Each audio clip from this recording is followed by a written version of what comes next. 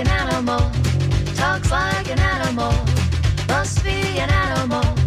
Come hear the animals, talking animals, talking animals.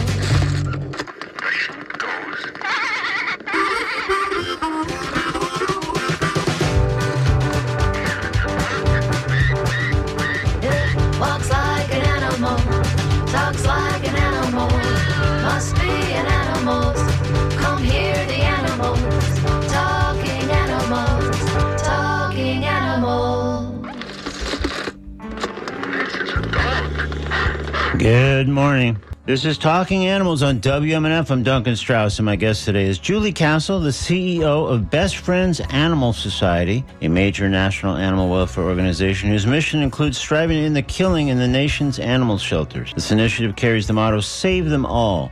Best Friends is also widely recognized for operating its sanctuary in Kanab, Utah, which houses nearly 1,600 animals, including dogs and cats, horses, birds, rabbits, pot-bellied pigs, farm animals, and more, with many available for adoption. Founded in 1984, Best Friends has evolved in all kinds of ways in the ensuing 35-plus years, some of which we'll discuss in today's interview. But running parallel to much of the Best Friends story is Julie Castle's own narrative, starting with the detail that she was only the 17th employee hired at the now sprawling operation, initially handling an assortment of rather menial tasks, working 6+ days a week for what charitably might be called crummy wages. What's happened since is a classic and inspiring corporate rise through the ranks, holding various positions, including Castle leading No More Homeless Pets in Utah and running Best Friends marketing and communications divisions.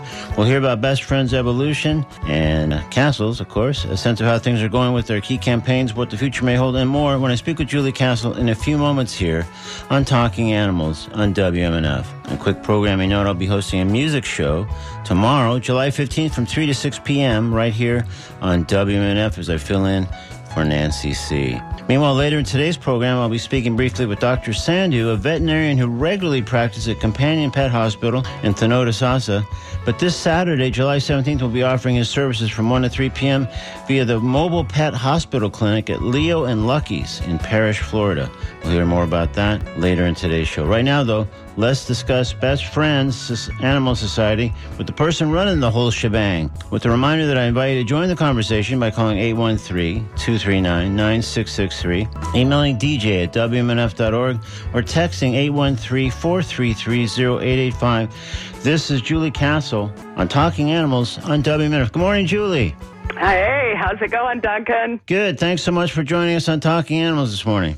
Hey, it's an honor to be here. Thank you for having me. For sure. So having done this show for a number of years, I've become really interested in how animal organizations grow over the years and how the leadership makes pivotal decisions at crucial junctures and how that organization expands and strengthens or doesn't, and the important role institutional knowledge plays.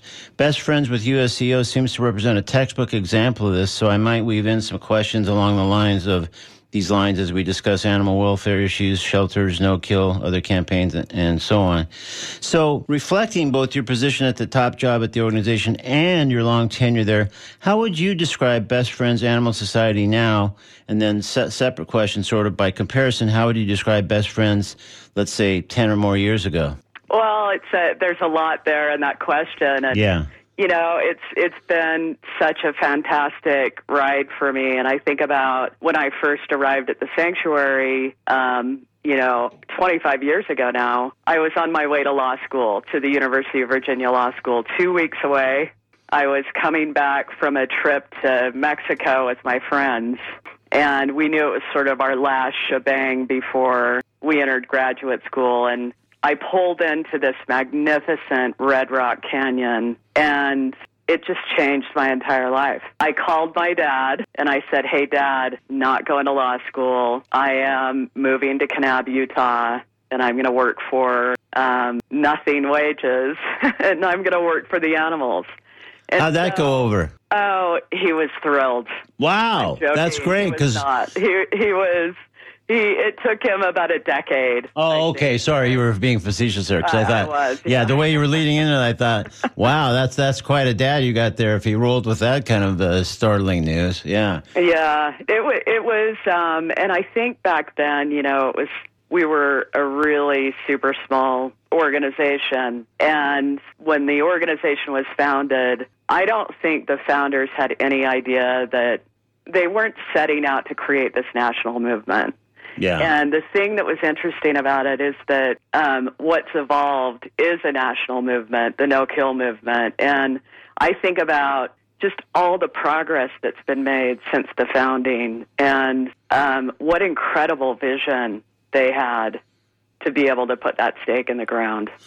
Isn't that interesting? Because, again, just as I kind of framed this a little bit at the outset, just the way that animal organizations are launched and then especially how they unfold from there, and again, what can happen in terms of vision, what can happen in terms of leadership, to me is really, really interesting because if you've been at it for a while and you kind of watch from at least the sidelines, many of these, the contrasts are striking. And one of the things that's interesting about what not infrequently happens, and certainly happened here, is that, as you noted, the original folks weren't really setting out to create some sort of thing that would have this meaningful, really influential national element to it. They were probably just saying, all right, well, it's Wednesday, let's get to Thursday. Oh, yeah, totally. I mean, it was hand to mouth. Yeah. When I arrived, it was, I'd show up to the Welcome Center, and get my job assignment, and it was like, hey, this fence needs to be repaired, try and fix the transmission on this truck, install the sprinkler system. And meanwhile, we were basically literally living hand to mouth. Yeah. And I think I think that the future of the organization was super uncertain, and I think that it was really the clarity of the vision that it just grew and grew and grew. And the more people that heard about it, the more people that knew about it, wanted to be a part of it. And I think the interesting thing is you talk to so many people that arrive here, that come to visit, that come to volunteer, and they all say the same thing. They all say, this place has changed my life. Yeah. And I think it's it's the setting, it's the magic of the canyon, but it's also the purpose of the work, because it is such noble work. You're really helping animals that can't help themselves. Yeah. And there's something just really deeply rewarding about that. Yeah, well, I would think people that visit now, or even just in recent years, I mean, and I've talked to many who have visited. I'm still yet to go, and I'm still determined to get there. But they do talk about this kind of magical experience. Still, I would think that when you got there and you're on your way ostensibly to law school, there weren't quite as many, at least overtly, magical elements to it. So I just loved, because you made such a striking decision, as your dad probably wouldn't let you forget for at least a decade, it sounds like. But what was it back then, especially, that just said to you, hey, forget law school, forget what I thought I was going to do, even after law school, if you'd mapped that far out. I'm going to do this. And I'm so drawn to this, I'm just going to scrap my plans and plunk down here.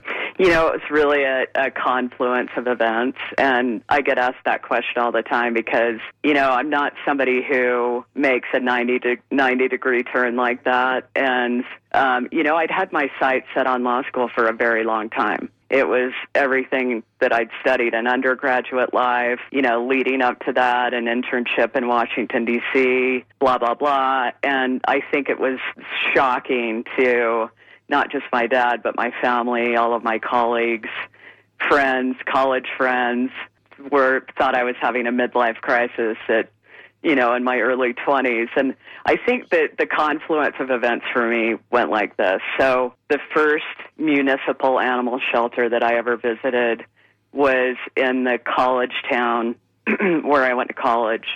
And I had grown up with animals my whole life, so I was really looking for to adopt a cat. And so I went down to the shelter, and of course, back in the day, a lot has changed since then, and I really want to punctuate that. But went down to the shelter. It was down by the city dump. It was this old dumpy shed. I walked into the shelter. There was this guy sitting behind a counter with a cowboy hat on, boots up on the counter. And I looked around, and all the cages were empty. And I said, hey, I'm here to adopt a kitten or a cat. Can you show me around? And he's like, well, I don't have any. And I said, what do you mean? And he said, well, I took care of them. And I was like, what does that mean exactly? And he said, well, every morning we dispose of the animals in the back, and we put them in barrels and hook up the hose to the exhaust of the truck. And I just could not believe what I was hearing or seeing. Yeah. And he said, hey, I do have a couple of kittens under my desk that, they're yours if you want them. So I scooped them up, and they became my college pals. And that left an indelible mark on my brain. I'm sure, yeah. And so when I got to Best Friends and I saw this magnificent place, like the beauty of the canyon is, you can't describe it. You have to visit. Yeah. But to hear the philosophy of what no-kill meant and to ask the simple question of, hey, wouldn't we rather be trying to save lives? Isn't that the better path? Because at the end of the day, these animals are part of our family. And it was such a striking contrast to what I'd seen. Yeah. That just had me hooked. And then talking to the founders who established Best Friends, that sold me on it. I'm like, this is my life journey. I've found my family. I'd be curious, though, Julie, like 25 years ago when you wandered in and had this transformational experience, to what extent was the no-kill, or at least no more homeless, pets thing, a clear kind of vision versus more maybe amorphous at that point, but sort of people were on that path, and either way it was going to contrast sharply from the experience you just described, where with the man with the cats and or the lack of cats, I should say, I guess. But, yeah, I mean, listen, back then it was. I think when I started at Best Friends, everybody thought we were crazy. It was a crazy notion. It was an aspirational vision that was totally unattainable.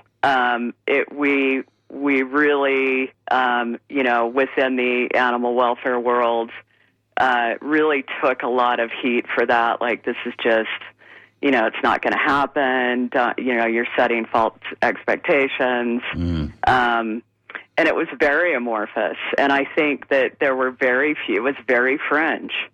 And, that Apple ad about the crazy ones, I mean, we really were the crazy ones. Yeah. And I think we were, and we just started to talk about life-saving. And we really started pushing out things that a normal retailer would do, like promoting adoptions, which you think about that now, and it's so commonplace. But back then, very few people were actually promoting adoptions and pushing out shelter pets and animals that needed to be rescued. And I think the other thing that was really super key for us is that back in the day when we started communicating with our members, and we were getting names of people because we'd set up a card table outside a grocery store to talk about the organization and ask for donations. That's how we built the organization. And we decided at that point in time that we were going to talk about all the positive stories, all the happy endings. And it was such a weird concept because everybody back then was saying, you know what, if you really want to get your cause out there and have it make an urgent impression on people, you have to talk about the tragedy of it and what's happening. And, you think back to that time and, a lot of nonprofit organizations were talking about the sad and the negative. Yeah. And we were like, we're going to talk about the happy endings. And people just flocked to that. Like, people want to hear those stories. Yeah. It's so interesting because even now you still get organizations that are trafficking in the sad, kind of dire story. So they're still, even with what has happened in the ensuing quarter century, they're still embracing that kind of philosophy, even though they've seen the results with the flip side philosophy. Yeah, it's I think it's a tempting path to go down, but the reality is people want to be. What we've discovered is we have members that come here year after year, sometimes multiple times a year. In a way, it's kind of become a lifestyle brand. And they will tell the story about how they first met us at that card table in front of Gelson's Marketplace or Albertsons or Mrs. Gucci's, and talk about how they are attracted to us because of our positive messaging. Yeah, interesting. That we put our stake in the ground around this vision and started working toward it. And I think people just want to be part of something that's going to create real societal change. Yeah. Well, so that kind of, I think, might lead us naturally right into Save Them All, which has been a central piece of Best Friends messaging for a number of years. Now, Save Them All is a pretty sweeping phrase. So to what extent, when you guys first decided on that, was it meant as kind of useful, kind of hyperbole, like, hey, even if we don't quite save them all, we're still being super optimistic and we're going to save far more than without implementing that initiative or even just using that phrase? Or to what extent even then did Best Friends truly mean save them all, whatever it takes to reach that success? You know, it's such a great question because, you know, at the end of the day, Save Them All has been such a great banner for not just Best Friends, but I think animal welfare in general, in terms of the fact that you are putting out there several messages in one. Mm-hmm. You are letting the public know that these animals need saving.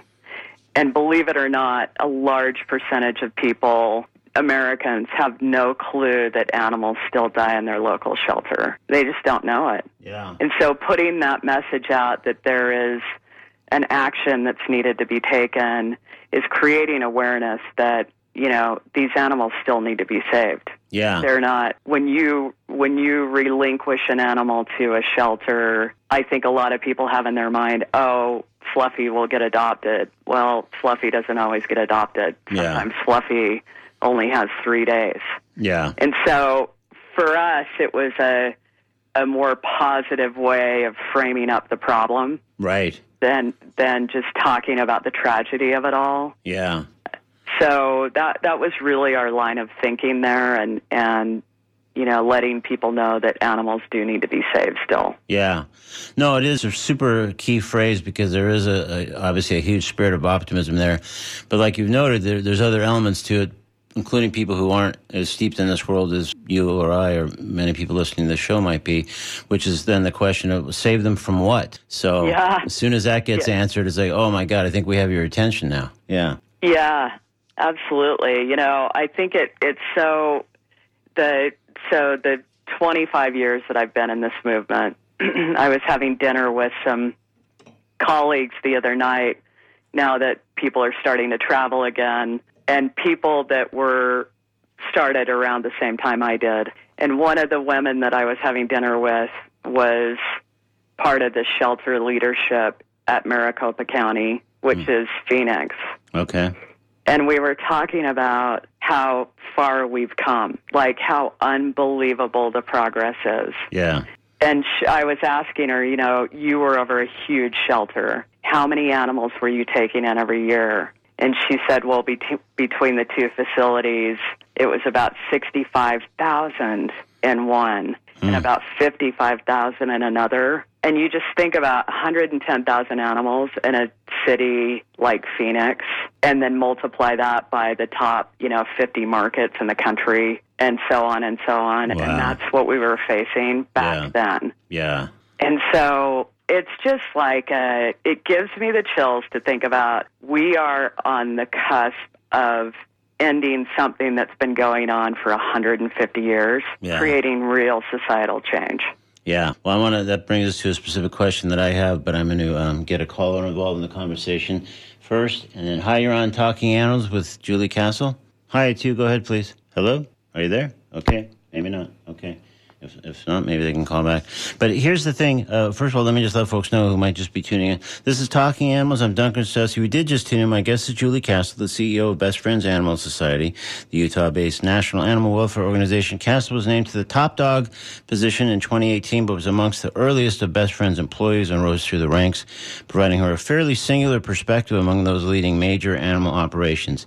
If you'd like to ask Julie a question about Best Friends, about any of their initiatives, about animal shelters, no-kill, etc., other topics, please call 813-239-9663, email dj@wmnf.org, or text 813-433-0885. So before our phantom caller, I was going to pick up exactly kind of, I think, where you left off, which is that everything you kind of summed up brings us to no-kill 2025. And Yeah. so... Yeah, go ahead, sorry. Go ahead. Finish your question. Sorry about that. No, I just think for many the term no-kill can be kind of fuzzy. So before we go any further, what exactly do we, or you, more to the point maybe, mean by no-kill? So I'll talk about no-kill and then how we got to 2025. So no-kill is, I think that is... you put that side by side with Save Them All, and there are a lot of similarities there. And I think, so for us, no-kill is a benchmark. At some point, we decided to take a very business-minded approach to solving this problem. And part of that meant establishing a national save rate, a national benchmark, which we came to at 90%. So that means that the way that we measure this is noses in and noses out. All the noses that go into a shelter and all the noses that go out. And that just total number. None of them are missed. None of them are, not counted. Mm-hmm. And so we know that of all the animals that enter an animal shelter, 10% roughly are too far gone medically, behaviorally, on average. And so we've established that benchmark for every single shelter of 90%. And that doesn't mean to say that some shelters can't save more. There are a bunch that are. Hundreds of shelters are saving more than 90%. But there is a realistic notion here that, no-kill isn't about saving an animal through suffering. Mm-hmm. No-kill is about a benchmark and saving all of the animals that can be saved and can be treated. Yeah. And so if an animal needs to be humanely euthanized, we're all for that. When we were looking at this problem and sort of dissecting the country, we did all this data projection, S-curve modeling, a lot of that kind of stuff. And what we came up with was that we felt like the path that we were on, we were going to get to a no-kill nation by 2030. And I just thought, man, that sounds so far away. This was back in 2015. Yeah. And so at our national conference that we host every year, I'm like, you know what? I'm going to put a stake in the ground that moves that deadline up 5 years. And I did, and people were like, wait, what? I thought it was 2030. Yeah. Did I miss something during lunch? What happened here? Yeah. So the fascinating thing that happened is it really lit a fire under everybody. But the interesting thing was, even back then, and you think about how advanced our society is now, nobody knew how many shelters there were in America. Nobody knew how many animals were dying in those shelters. Nobody had this database of, these lives that were dying every single day. So we went county by county across the country to gather all of the national data, and we put it into this interactive dashboard that you can find. This is a test of the emergency alert system.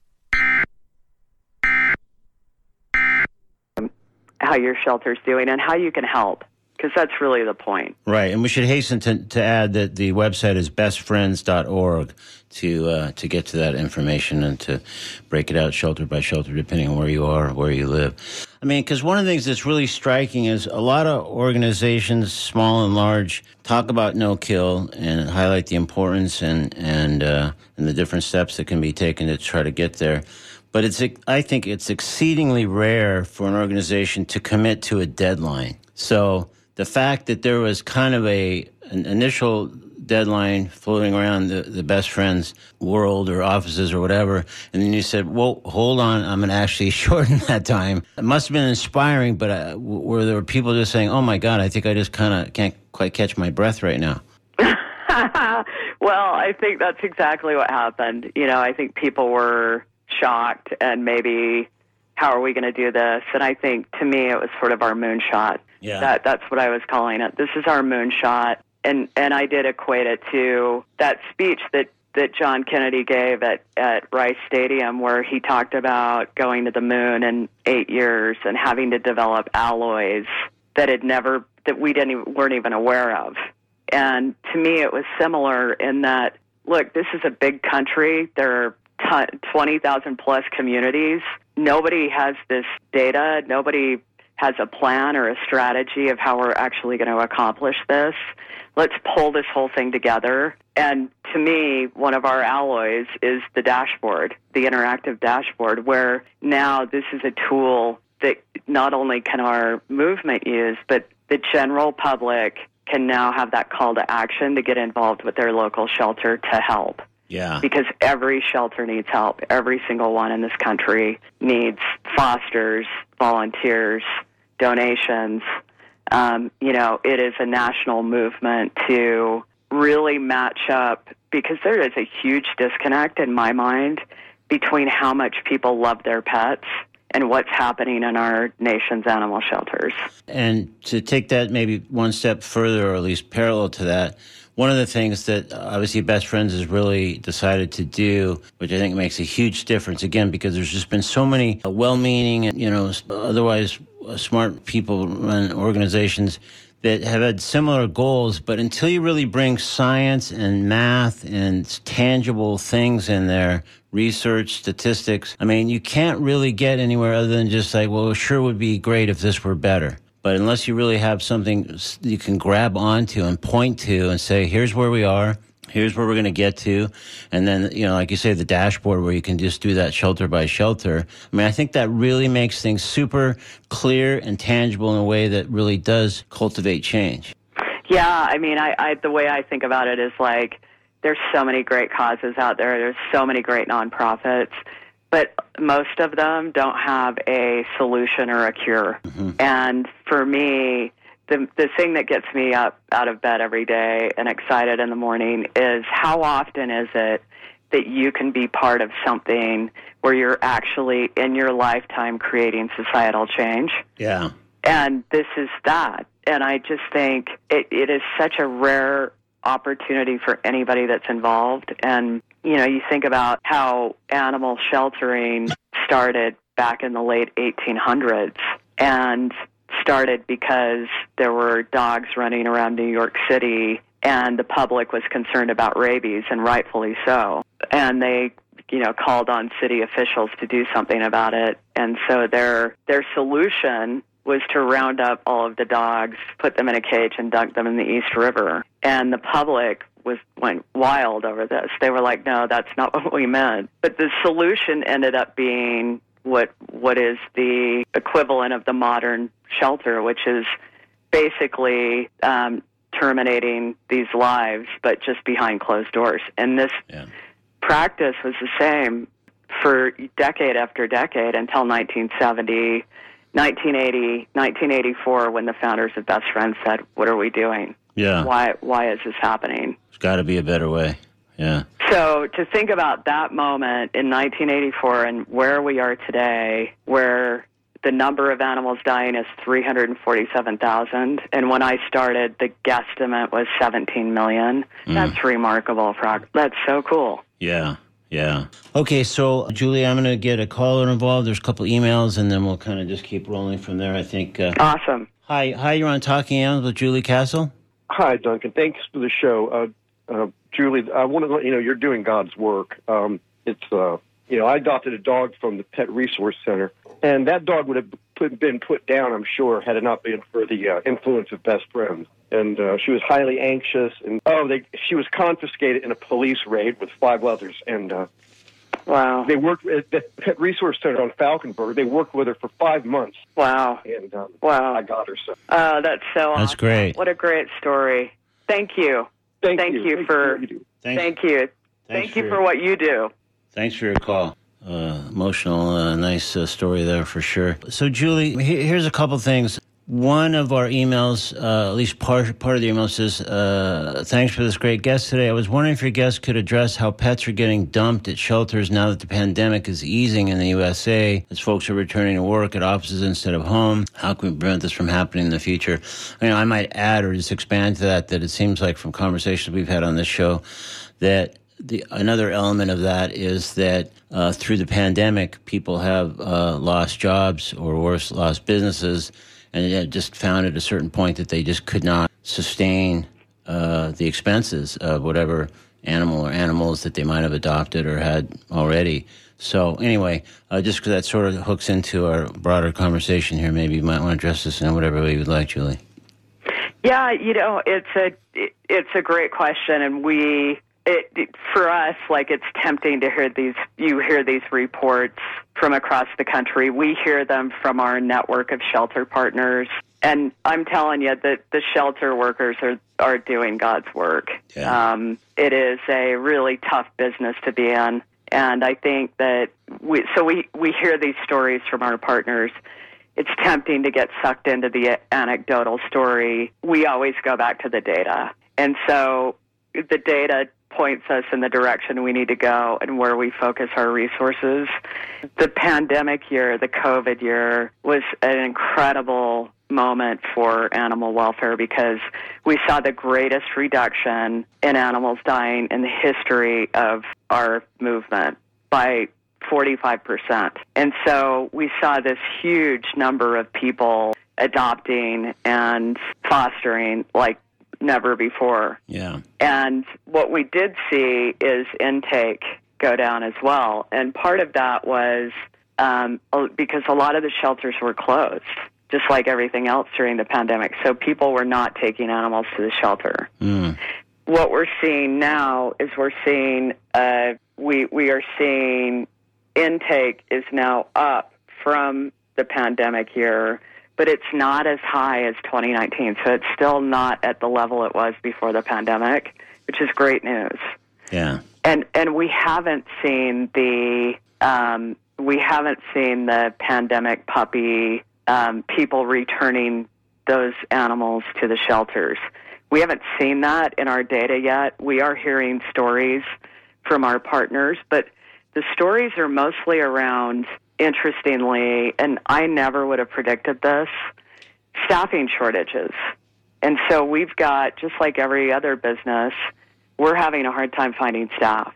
And what that means is we're having a hard time getting the animals out of the shelter that are in the shelter.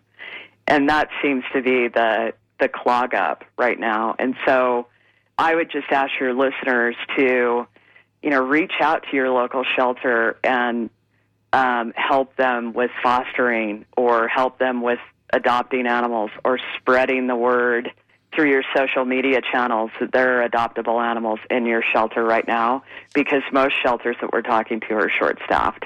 Yeah, interesting. Okay, so and to another email question, because one of the things we haven't really addressed specifically in terms of measures to get to no-kill by 2025, but it's sort of almost always a part of this kind of conversation generally, is TNR or TNRV, which is trap, neuter, return, or trap, neuter, return, vaccinate. So this, which we can come back to more specifically if we want or if there's time, but this emailer is saying, Duncan, please ask her why her shelter practices trap, neuter, and release, and how do they justify the killing of over 1 billion wild birds in the United States?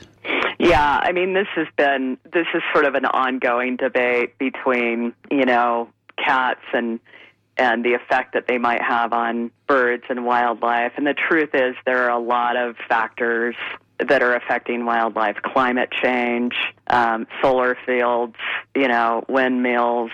There's just a lot of stuff that goes into this. It is not a black and white issue. And so the way that I think about this, and honestly, this started in 2 cities. It first started in Salt Lake City and was piloted by Best Friends. And Jacksonville, Florida, really blew this program up, which was, they called it Feral Freedom, and it was a form of TNR. And you guys have some incredible shelter leaders in your state. Yeah. And, Jacksonville has, is a standout community for Saving Lives, led by Denise Deisler. So if you have it in your heart to send a donation her way, please do. But really, this program was so cool because it was one of those light bulb moments where the typical practice of the time was basically to round up every cat shelters could find, take them to the shelter, and of course, if you have a cat, you know that they don't like to travel. They like their routine. Yeah. And when they're in a stressed out situation, they seem feral, or a lot of them do. Yeah. And so you get them in a shelter setting. Of course, you think they're feral, and so you send them back to the euthanasia room. And this was happening a lot. And the data that we had back then was 2% of cats that enter shelters, 2% made it out alive. Wow. And so a gentleman by the name of Rick Descharme asked the simple question, why are we bringing cats into the shelter in the first place?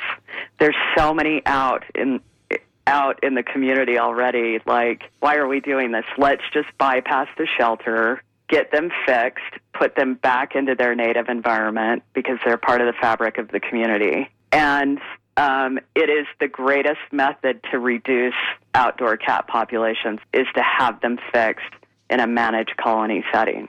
Yeah. And so it was this really revelatory moment for the entire movement. And now there are hundreds and hundreds and hundreds of these programs all over the country. And the interesting thing to think about is that American shelters, this is an estimation, so for every one cat that enters a shelter, there are 8,000 to 15,000 out in communities. Wow. So you ask the question, why are we even bothering relating to cats in shelters? Because it's such a small percentage of the cats in this country. Yeah. And also, in terms of some of the statistics and, again, sort of math and science that are critical to really sort of looking at these things, it wasn't that long ago that Peter Wolf, also, of course, of Best Friends, was on this show. And, I mean, he brings a totally... So good. Yeah, and it's so just a very scientific, mathematical-oriented analysis to this very issue. So in terms of animals, including the bird issue that, of course, comes up not infrequently, and other things, I mean, he's studied this, he's got statistics, and really, really interesting. So I'm afraid we're sort of near... go ahead, Julie. I was just going to say, like, these are the kind of people that want to come work in this field these days. He was a brake engineer at Toyota, and now he's a champion for feral cats, community cats. Yeah, I think he was, at one point was going to design brakes, and then I think there was like furniture or something else, and nonetheless he got somehow lured into dealing with community cats for you guys, which is everybody's gain, except for the people that might have gotten an amazing piece of furniture designed by him. But so we are sort of just nearing the end of our time, Julie, unfortunately, and there's a number of other things I was hoping to get to. But one thing I was curious about, and we may have touched on it earlier, is decision-making can be really challenging, and some decisions are truly vexing, and that's why CEOs get the big bucks, of course. So I was wondering if you could give me an example, although you may have already done so, of a kind of a complex decision that you found somewhat simpler, at least, because you had held key positions at Best Friends along the way to then ultimately becoming CEO. Yeah, I mean, I think... I feel like I was joking around the other day that I've worked in pretty much every single job in the organization except for in our accounting department. Okay. And so it's given me this really, unusual, and I'm humbled by it, 30,000-foot view of our organization, but also animal welfare and a lot of the different personalities and players. And I think it's helped me in so many different ways to understand the other side of the coin. Mm. And so the way that I like to make decisions, especially ones that are complex, is to... seriously, literally, you mentioned Peter Wolf, is to bring people in the room that are way smarter than me to advise on what are the pros and cons. And ultimately, my North Star and the North Star of the organization is do the right thing. Yeah. The way that we make decisions here is to do the right thing. Yeah. But again, do the right thing, informed by really smart science, smart statistics, smart research, and then proceed with the motto. Yeah. Yeah, that's right. Yeah. Absolutely. Perfect. Okay, I think that might be exactly the right point at which to leave our conversation, though. I would love to talk with you much longer. Maybe we'll talk again sometime. But we've been speaking with Julie Castle, the CEO of Best Friends Animal Society. Once again, the website is simply bestfriends.org with all that information and places where you can kind of check out how your shelter is faring in the effort. And Julie, thank you so much for making the time to join us today on Talking Animals. I really appreciate it and really enjoyed speaking with you. Thanks, Duncan. Great spending time with you. Thanks. See you later. Bye-bye. Bye-bye. In a moment, we'll hear from Dr. Sandhu, who will be providing veterinary services through the mobile pet hospital clinic that will be parked this Saturday, July 17th from 1 to 3 p.m. at Leo and Lucky's in Parrish, Florida. Right now, though, we're going to step into the comedy corner with a piece that feels relevant to part of our conversation a moment ago with Julie Castle. This is Nick Turner with a piece called Rescue Dogs in today's Comedy Corner on Talking Animals on WMNF. Not every rescue dog you can brag about rescuing something. I have a friend who just got a 3-month-old puppy. The most beautiful thing I've ever seen. Looks like it was sculpted by Michelangelo. I would throw my dog into the river to get this dog. And he's like, I rescued a dog. You didn't rescue, you won a dog. You rescued him. You rescued him from the Westminster Dog Show, where he was about to be murdered by gold medals. I rescued a dog. He's 4. He has a collapsing trachea, and he spends most of the day trying to lick the inside of my mouth off. I don't let him. He's a good dog. We got him from a shelter that we chose because it was the only shelter we found that didn't want to come do a home check, which is very popular and very insulting to me as a guy trying to do a good thing for an old dog. They want to come over to your house and look around and make sure your house where you live is good enough for what is currently a homeless dog.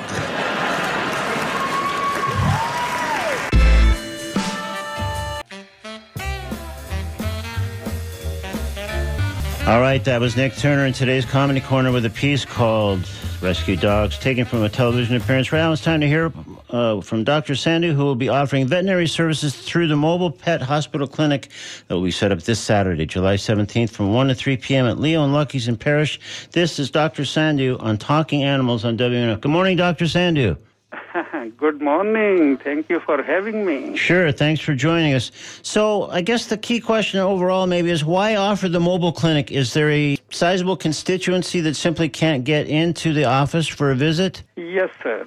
Well, with the financial effect of the COVID-19, that is one, population which were having the ability to afford to go to the regular hospitals, but now they cannot. That was one population, which is the one reason, and the other population is which historically cannot afford to go to the regular hospital to take care of the routine care, meaning the vaccines and the preventions. So I decided to offer the low-cost community shot clinics. So the difference is there is no office call fee, there is no exam fee. You see the same veterinarian. You see and you get the same vaccines, same preventions, which we sell at our regular hospital, but at a discounted price right in your neighborhood. I see. That is the main difference. Right. So it's just easier and it's accessibility that people otherwise don't have. Yes, sir. And there is a saving of the office call, which goes anywhere around $40-50 per pet. I see. We don't charge that over there. So you have 2 dogs, you come over, you want rabies, just pay for the cost of rabies. Sure. No office cost. So it sounds like a lot of times it is vaccinations, shots, those kinds of things that typically do come up at the mobile pet clinic. And that is the routine care, which your pet need every year, and these vaccines are good for 1 year. Sure. We don't see any sick patients over there, but that's not what you look forward to. You want to take care of your pet. Sure. But you don't see these problems. So it's a prevention. Right. So no one does bring in a pet that's got like a more complicated medical situation because they know that that's really not what the mobile clinic is designed to do. Is that right? I give a free exam, and if I see this pet, need immediate medical attention or something which I cannot do over there, I refer to the nearest animal clinic. We have the list of hospitals which are in the neighborhood, and we just tell them that this is something which should, be taken care of at a regular hospital. Sure. So at least they get a free opinion, like without spending the $50. Yeah. They get a opinion from a state licensed veterinarian. That's great. Well, that's very kind and generous of you, obviously. And how many patients would you say typically see in that 1 to 3 p.m. period on the Saturday afternoons? Well, normally on Saturday we have like 4 or 5 different locations. Oh, wow. 5 Okay. different cities. We start at 9 o'clock. We end at 6 o'clock. Oh, I see. So you're making the rounds, it sounds like, then. Yes, we go to one city 9 to 10, and then from there we go to another city 11 to 12, and then 1 to 3, Adley and Lucky in Parish. Yeah. Which is historically the oldest location, Right. And the owners over there, I think we started in 2013. Oh, I see. Yeah. And since then we are getting great support from the community. That's great. And we go there every other Saturday. I see. So it's really every 2 weeks that you're set up at all these places, including Leo and Lucky. Yes, sir. Every other Saturday, I am out in the community with my team in different cities, in Manatee County and Hillsborough County. That's great. Well, let's at least provide the details, because I wasn't even aware of those other stops on the Saturday. But let's say Leo and Lucky's is at 8943 U.S. Highway 301 North in Parish. And for people that are using GPS, the zip code there would be 34219. So, well, this sounds like a great service, Dr. Sandhu, and maybe people can track you down and find out some of the other locations where you'll be, other parts of it. All information is posted on our website. It's easy to remember, mobilepethospital.org. Okay. And the whole schedule is posted over there. That's great. So again, every 2 weeks, you're at all these different places on that given Saturday. Right, sir. That's so wonderful. All right. Well, thank you so much for making the time to join us amongst treating all the other patients you have there at the clinic. I appreciate it, and I think we've learned some important things here. Thank you so much. You're welcome. Anytime. Bye-bye. All right. Bye-bye. Bye-bye.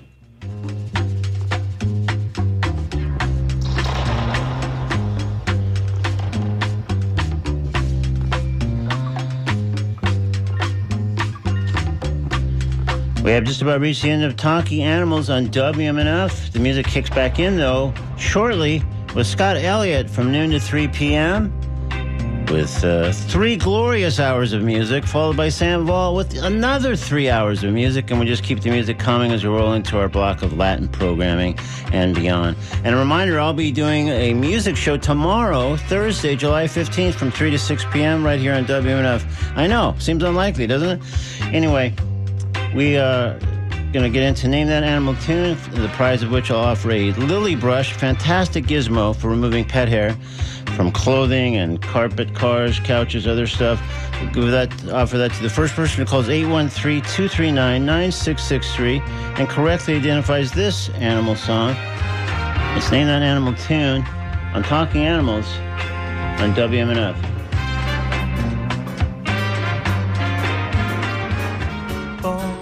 Life in the city of gold, you'd left to let nobody know.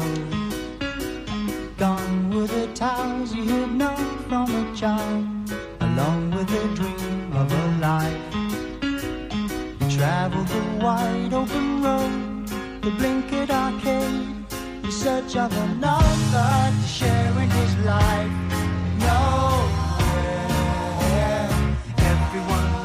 All right, can you name that animal tune? If so, we'll take your guess after the show.